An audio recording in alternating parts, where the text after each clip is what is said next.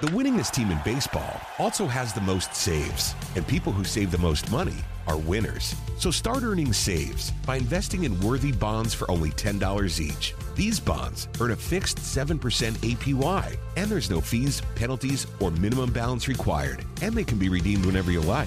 You can even round up everyday purchases to buy additional bonds. Go to worthybonds.com/save. That's worthybonds.com/save and save and win. Are you working? What kind of work do you do? This is the Punt and Pass Podcast. Touchdown, baby! Now, here are your hosts, two-time All-American punter Drew Butler. Mark Richt would like Drew Butler to hit it a mile in the air. And he did. What a kick. And the SEC's career leader in touchdown passes and completions, Aaron Murray. Touchdown in stride as he crosses the goal line. Put it right on his hip. What a throw. Now, with the latest from around the SEC and the world of college football, it's the Punt and Pass Podcast. Get to the house, sideline, pylon, touchdown, and the Dogs are on the board first. Victory is mine, yeah, surprisingly. I've been laying, waiting for your next mistake. I put in work and watch my status escalate. Welcome into the Punt and Pass Podcast. I'm your host, Drew Butler, joined by my co-host, Aaron Murray. And Aaron, it's a huge week for the Georgia Bulldogs and the Florida Gators. The world's largest outdoor cocktail party commences on Jacksonville this weekend. Fall break is in store for both universities. Both teams are coming off a bye week, a top 10 matchup, really the biggest game of the weekend. So let's just dive right into it, man. Wow, what an interesting situation. Florida ranked 6th, Georgia ranked 8th. Florida has the better record because they've played one more game. They're 7-1. Georgia's 6-1. Yet Georgia opened as a 6.5-point favorite. The line dropped down to about 4, and now it's all the way back up to 6.5. Who would have thought at the beginning of the season that Florida would be ranked ahead of Georgia heading into this game, and that really everybody would be talking about how Georgia needs to play their best game of the season to upset the Gators? It's going to be an awesome football game, and I'm happy about it. I mean, like you said, at the beginning of the season, it was Georgia and then everyone else in the East. No one gave Florida an opportunity, Missouri, Kentucky, South Carolina. It was kind of like, where are those teams?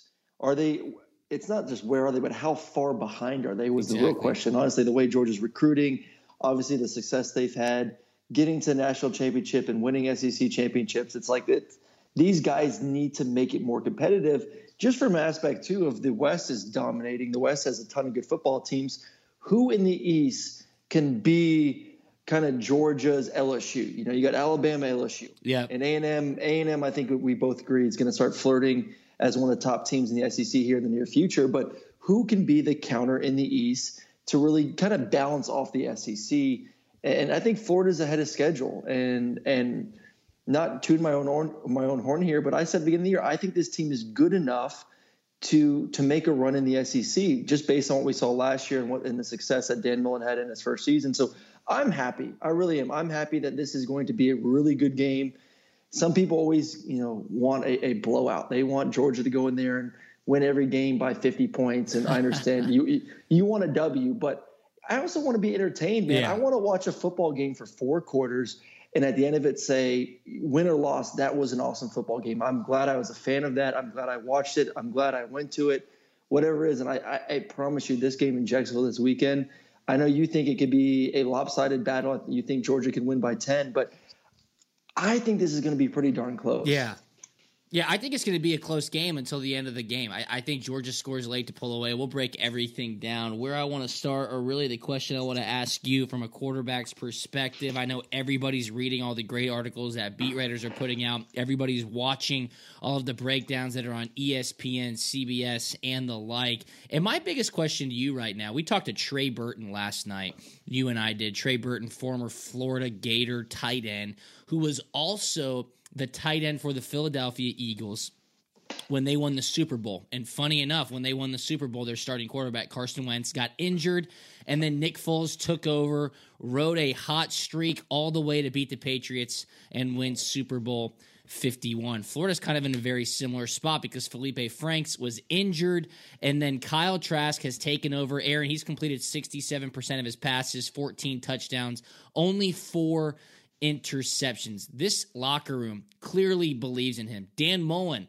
obviously believes in him. I question what the hell Dan Mullen was watching, not starting Kyle Trask over Felipe Franks, whatever he saw in practice. Clearly, Franks won the job, and then Trask has taken his opportunity and catapulted the Gators into an almost top 5 ranking. All right, my question, though, with all that being said, is do you take Kyle Trask over Jake Fromm heading into the game this weekend? This is Jake's 3rd start. He beat Florida 42-7 in 2017, and then last year 36-17. This isn't Major League Baseball where it's pitcher versus pitcher. I mean, This is a team football game, and both these offenses are very, very different. Jake Fromm is not going to throw the ball nearly as much as Kyle Trask, and for Georgia fans, knock on wood, you're hoping he doesn't, because that means the running game's going. I'm going to go back to. For me, the overall key for the game is not how Jake Fromm plays. I think Jake Fromm will be fine. Jake Fromm kind of had his one game this year versus South Carolina. You go back to last season. 3 picks. He had that one game QB versus center LSU. exchange. Oh, God. He had the one game versus LSU, turned it around, had a tremendous rest of the season.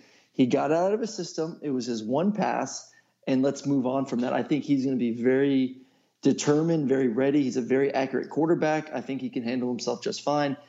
This is the game where Georgia's offensive line, if you're going to go out there and say you're the best offensive line in the country, if you're the best offensive line and yada, yada, we got 5 guys that are 6'4" to 6'6" and 340 pounds. And, oh, by the way, we have 2 guys behind them that could start anywhere else in the country. Enough with the talking. Go out there and prove it. This is your opportunity to dominate a really good defensive line. Zuniga's back. Some other players on the defense are back. You must control the game. This game goes where the offensive line takes them. Yeah. Because if you're going to tell me that Georgia is going to win this game by Jake Fromm throwing the ball 30 to 35 times, not going to happen. They will lose. So you can't compare Jake Fromm and Trask, because Trask is going to have to throw the ball 30 to 35 times or more for Florida to win. That's their offense. Their run game is more the RPOs. Their run game is throwing bubbles and slants and quick hitches and quick smoke screen routes. I mean, that's their run game. Very different than the Georgia pounded out run game. So that's why, like I said, I can't compare the quarterbacks. But for Georgia, that offense line is going to have their best day, I think. Yeah, I like what you're saying there. And both teams, as healthy as they have been since the beginning of the season. For Florida, Kadarius Toney is back. And then on the defensive line, both of their pass rushers, John Grenard and Jabari Zuniga, are back. They have been dealing with sideline injuries, expected to play. Georgia has to run at those guys, get out to the perimeter, and hopefully bust some long gains and just get into third and manageable. I want to ask you this, all right, because everybody's going to be either in the stadium watching the game or at home watching the game. Georgia probably is going to open up their first 15-play script trying to establish the run game. If they don't, right, and if they get stuff, pass, punt, next time they're out, stuff, or maybe 5-yard stuff, run, 4th down, punt. Is that something that as a quarterback... I'm lost, by the way. I'm so lost. So many stuffs and passes and runs. Exactly. And the whole point I'm messing with you. The whole point is they're not getting the run game going in the first 2 drives. Yes. Is that something as a quarterback you sit there and go, oh, shit, I'm in for a long day? Or can you really kind of get those guys going, offensive line coach, calm them down a little bit, say, guys, we have it right here. Let's develop this run game, or is it more so, hey, we're going to find out what happens with Georgia's run game in the first 5 plays of the game? I think you stay committed to it. I don't think if you go maybe 1 first down, then you have to punt the ball after that, and the next series is a 3 and out, and the running backs have 5 carries for averaging 3 yards per carry. I don't think you freak out. I think this is a game where it's, and you said at the beginning, this is going to be a 4-quarter battle. And I think we both agree on that, where some big play is going to happen in the 4th quarter that could possibly open this up. And that's why, 100% that's why I think you can't get away from it, because I think, and I'll take it back to when we played Alabama. And I just think that's a great example of the fact that 2012 SEC championship. Yeah, I think our defense was dominating. We were playing well offensively. We were running the ball. And then all of a sudden, 4th quarter clicked. In Alabama, those 3-yard gains there popping off on 1st and 2nd down started turning to 8-yard gains and 10-yard gains and 12-yard gains, and then moving the ball over and over and over again. I mean, we knew what they were doing, and we had a great defense. I mean, we had like 3 or 4 dudes draft out that defense that year. They were worn out by the time the 4th quarter came. So I think that's kind of their mentality is We just need to get this to the fourth quarter, running our offense, not turning the football over, make sure this thing is close. And with our deep backfield and with our talented offensive line, we will benefit from that because of how worn down this defense is going to be. So, don't shy away from it. Don't get scared. But at the end of the day, too, you got to hope your defense balls out. No doubt. Because at the end, if you can't get the run game going and you're not scoring points, and all of a sudden, say, Florida comes out there and starts balling out and makes you kind of get out of your comfort zone, and then all of a sudden Jake Fromm's throwing it left and right, that's not a good thing. This, to me, must be for Georgia to win a low-scoring defensive battle it out, and then the run game take over in the fourth quarter. Yeah, I mean, that is their recipe for success. Seth Emerson put out a great article for The Athletic yesterday, and he must be listening to the podcast because Monday I talked with Ryan Skates about Kirby Smart's record against Dan Mullen dating back to when Kirby was the defensive coordinator at Alabama and Dan Mullen was the offensive coordinator at Florida. And then when Mullen went to be the head coach at Mississippi State, and Kirby was the defensive coordinator at Alabama, and then Dan Mullen was the head coach at Mississippi State. Kirby was the head coach at Georgia, and then, of course, last year, the first matchup with them both being the head coaches at Georgia and Florida. And Seth dove into it a little bit more deep than I have just by saying, hey, look at what's happened, who's won the most games, and how the offense of Dan Mullen has performed against Kirby Smart's defense. And yes, Aaron, you and I have talked about it. You were also quick to point out he was coaching Alabama. There is a significant talent difference. I get that, okay? But I think that only goes so far because this is more so a schematic difference. And Seth pointed out the best thing that Kirby Smart has going for him as a defensive play caller against Dan Mullen's offenses is how much he has limited the explosive plays of Dan Mullen's offenses. And when Dan Mullen's offenses put up big numbers and win games against better competition that they're going up against, and by all accounts, break down the rosters, break down the talent. Georgia does have a better roster heading into this game. If they have explosive plays of 25 or even 50 yards, Florida has, I believe, 4 plays of 50-plus yards on offense so far this season, the odds tilt into Florida's favor. Kirby Smart's defenses have really bottled up Dan Mullen's offenses regardless of where he has been. How do you think Dan Mullen can attack and make sure that Kirby Smart's defenses don't know what's coming and maybe catch them off guard to break off a 25 or 50-plus yard play? Because those are the types that really bust games wide open. Well, I think it starts with their tight end Pitts and where you see him getting formationed. And Georgia's had the opportunity to watch a lot of film and see how they kind of use the tight end to be in a single receiver side. They'll put him in number 2, number 3. They kind of match him up all over the place. And I think he's a matchup nightmare. I love how they've used him to create some one-on-ones either with him or, say, with one of their speedy receivers in the slot. So I think that's going to be the big challenge for Georgia's defense. And I'm going to be kind of looking and charting that, too, of where do you see Pitts? If I'm a fan watching him and Florida has the football, where is the tight end going? Where does Dan Mullen think he can get that matchup? Because you see it in the NFL, you see it in college now too. Those guys are so dangerous if a team wants to play man-to-man coverage or even zone. I mean, go back to the Auburn game, the way that the big touchdown that Florida started off with, they put Pitts backside, put their receiver as the number 3 guy in the slot, and matched him one-on-one with a linebacker. No linebacker is going to cover any of those receivers in the slot. So I think he does a great job kind of with the formations, and I think that's kind of how you create some of those big plays in the pass game. All right, on the flip side, I just really think based on history, Kirby has the advantage over Dan Mullen as a head coach. On the flip side, and I think a lot of Georgia players would point to this as the place where they are most worried, James Coley, the Bulldogs offensive coordinator, against Todd Grantham and our boy Christian Robinson, defensive coordinator, and then linebackers coach for the Florida Gators. Everybody knows about Third and Grantham. Look, they've lived through it. Everybody knows how aggressive he is, but also everybody knows how much talent he has on that defensive side of the ball, most notably the defensive backs, long, rangy, athletic guys who are going to play man against Georgia's inexperienced receivers and force that run game to really settle in and dig their heels in. And then when they're going to make front pass, boy, they're going to try to get after him and make him make bad decisions. Is that as clear as a disadvantage for Georgia, Coley against Grantham, as much as I think an advantage is Kirby versus Dan Mullen? I think so. I think Todd is a pretty good game planner. I think he's had 2 weeks to kind of design some of his fun, exotic blitzes. And I think he has skill. I think they're healthy on that side of the football. I think that's the biggest thing. It's not always about, the players on the field, but can you put them in the right situation? And do you have your best players out there to kind of execute your game plan? I think he's been a little handcuffed these past couple of weeks with all the Gators on the sideline not being able to play. Now he has all of his guys healthy. He can bring out his entire playbook. And those dudes are fast and physical. They can get after the quarterback on the outside from the defensive end perspective. And then they also can play tight man-to-man coverage. And that's the thing that gives Georgia issues.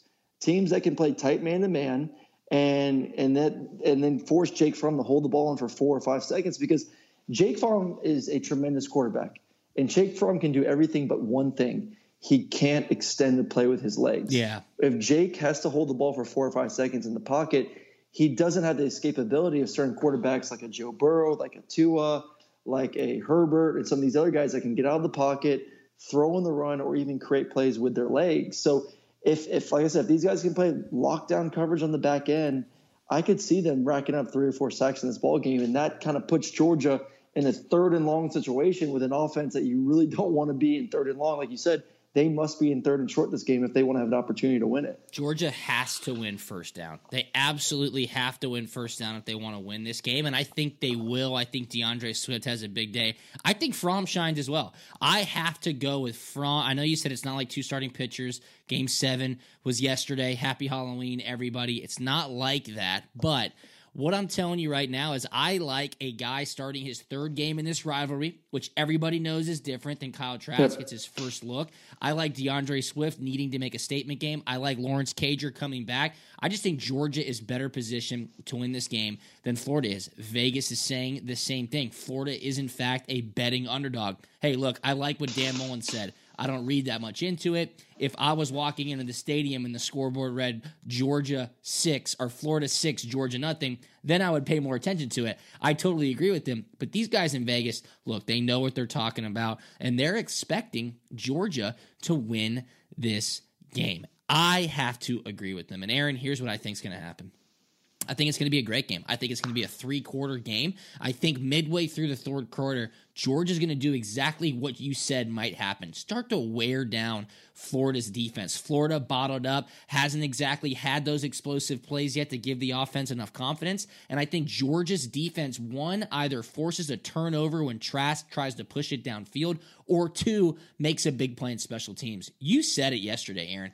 Special teams could be the difference in this game. Look, the team that's run for the most yards in the last 8 meetings has won this game, which is just an unreal statistic. It's going to come down to the run game. It's going to come down to turnovers. It's going to come down to special teams. As boring as that sounds, that's what's going to happen. And I think Georgia scores late and wins this game by double digits. Call me crazy. That's my honest-to-God opinion. It's not biased at all. I like Kirby over Dan Mullen. I like where this offense should be, Georgia's offense, more healthy, coming off a bye week, having to kind of answer their critics. And I like Georgia's special teams better too. So, look, it's going to be an awesome game. I am fired up for it. One way or the other, we'll be right back on here Monday, and there'll be some vindication one way or the other.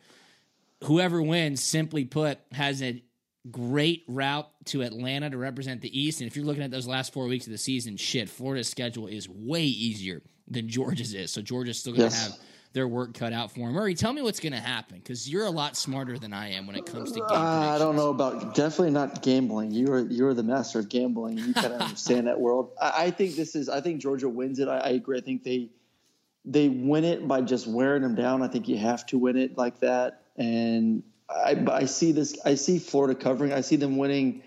I see this being a field goal game. I see Rodrigo, hopefully, in my mind, this would be awesome. Rodrigo getting some vengeance back from South Carolina, going out there and knocking a field goal to win this thing.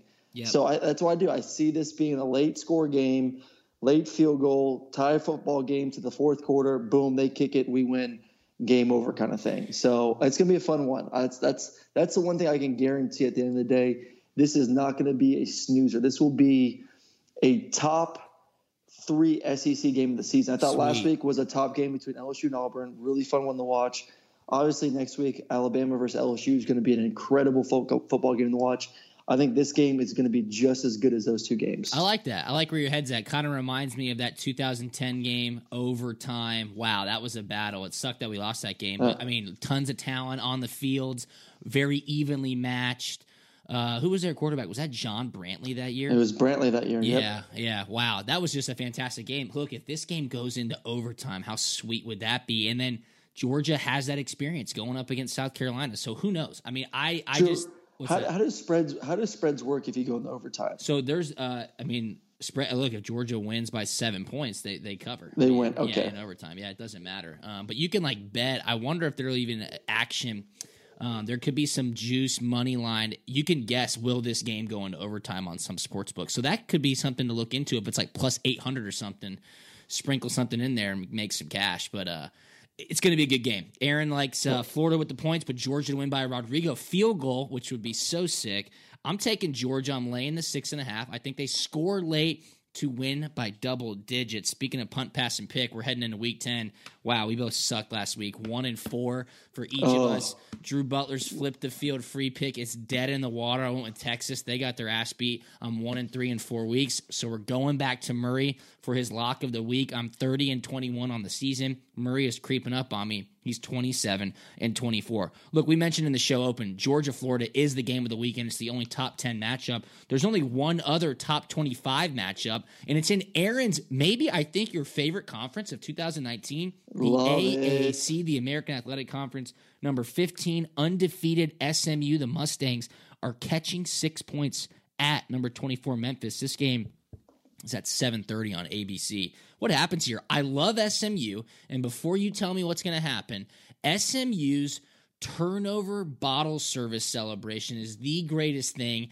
in college football. If you haven't seen it, look it up. Whoever gets a turnover runs to the sideline. They give him a fake bottle of champagne. They have party signs that say, go Mustangs and turnover. Everybody gathers around him. He pops the bottle. Confetti goes everywhere. It awesome. Is so funny, so creative. I'm riding with SMU just because I want to see the turnover bottle service a couple of times. Well, they're not going to see it much because Brady White's a pretty darn good quarterback for Memphis. Only 4 picks on the year, 20 touchdowns. Hey, guy, if you're going to watch this game, make sure you tune in and watch Kenneth Gainwell. Dude is an absolute animal. He is all over the place. He's a running back that he's in the backfield. You'll put him at slot receiver. They'll put him on the outside. For Memphis.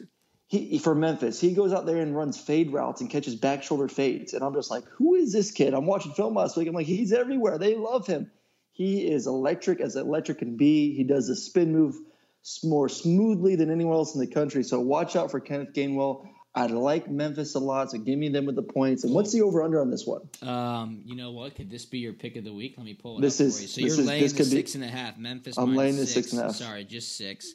So you're going to lay 6. I will pull that up for you right now, my good friend. Because I think this could be a high scoring game. Yes. 72. They know it too. Gosh darn it, 72 is a little more than I was hoping for, though. You gonna go for it? This sounds like it could be your lock of the week. Yeah, give me over that one. Okay. I like it. That's my lock. 72. Love it. All right, next game, we're heading out west. Number 7, Oregon. You gave Oregon a ton of love last week. Got some national notoriety on social media and throughout the sports media. They're ranked number 7. As I just said, they're giving up 4.5 points at USC. The Trojans up, down, up, down, up, down. They are all over the place. This game's at 8 p.m. on Fox. Justin Herbert. Looking pretty studly, but do not forget about Oregon's defense. Mario Cristobal has built this team like the SEC teams he used to work for. Oregon's got to keep it hot if they want any chance of getting into the college football playoff. Well, they feel the urgency, and I think there's an excitement now for them. It's very similar to kind of when Oregon lost my junior year, and then all of a sudden we got the excitement like, holy smokes, we're in this. We have an opportunity to go to the national championship. You step it up in practice. You step it up in the film study, and you kind of understand, like, we have an opportunity to be in the Final Four at the end of the year.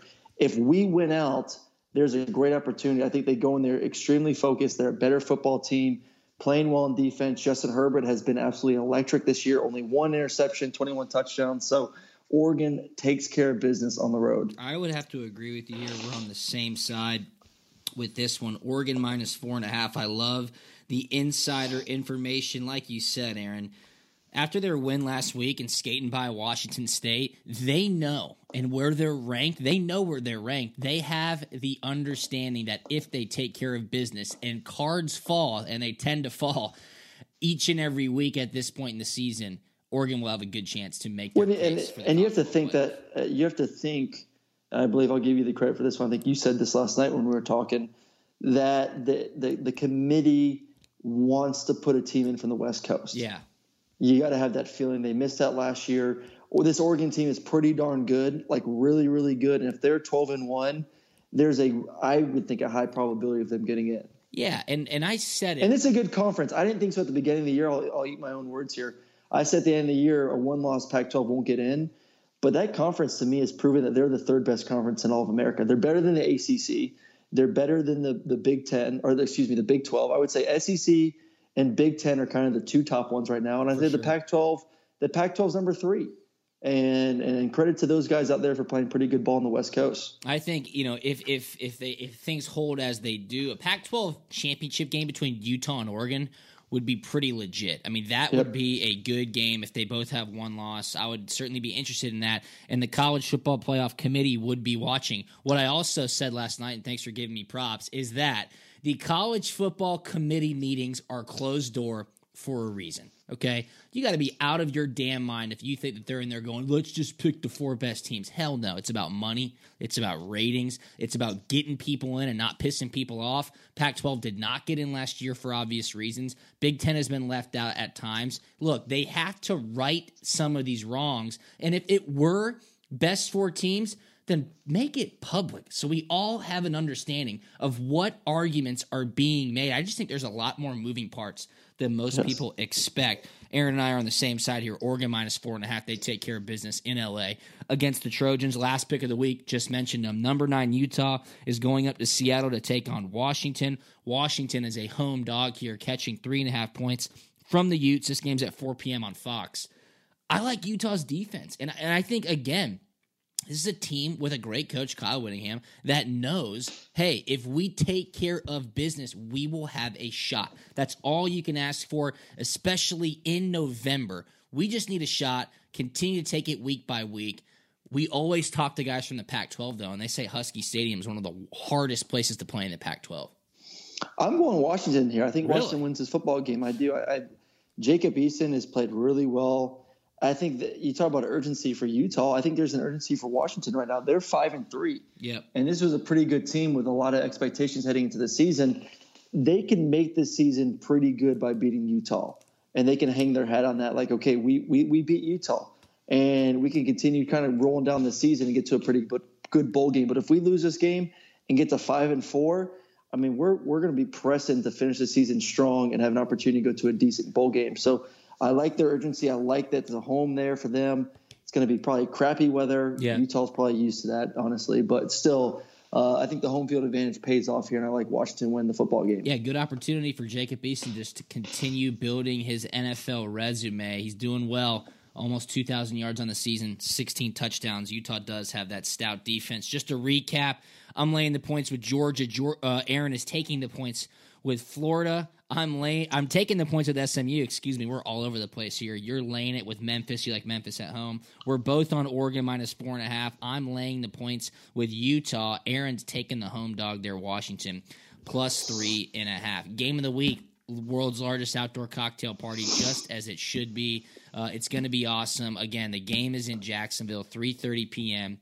CBS. I don't think you'll get a much better breakdown anywhere else because nobody's going to tell it to you in the way that Aaron and I do right here on the Punt and Pass podcast. God, I was so jacked up to get this going. I didn't even tell people to follow us on Twitter and Instagram. We're at Punt and Pass on Twitter and Instagram. Aaron is at Aaron Murray 11. I am at Drew Butler 13. Give me some words of wisdom as I head into the weekend, Aaron. And it is Halloween, so happy Halloween, everybody. Happy Halloween, everyone. And I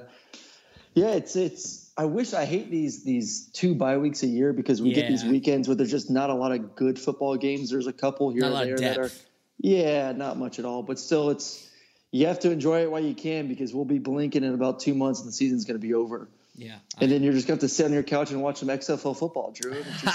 I'm here to take care of you when you're depressed and wanting to gamble on something. You just gamble on the Tampa Bay Vipers. You are a man of the people, Aaron Murray, and I am a man. I give them what they want. What can I say? Absolutely. Where are you at this weekend? What game you calling?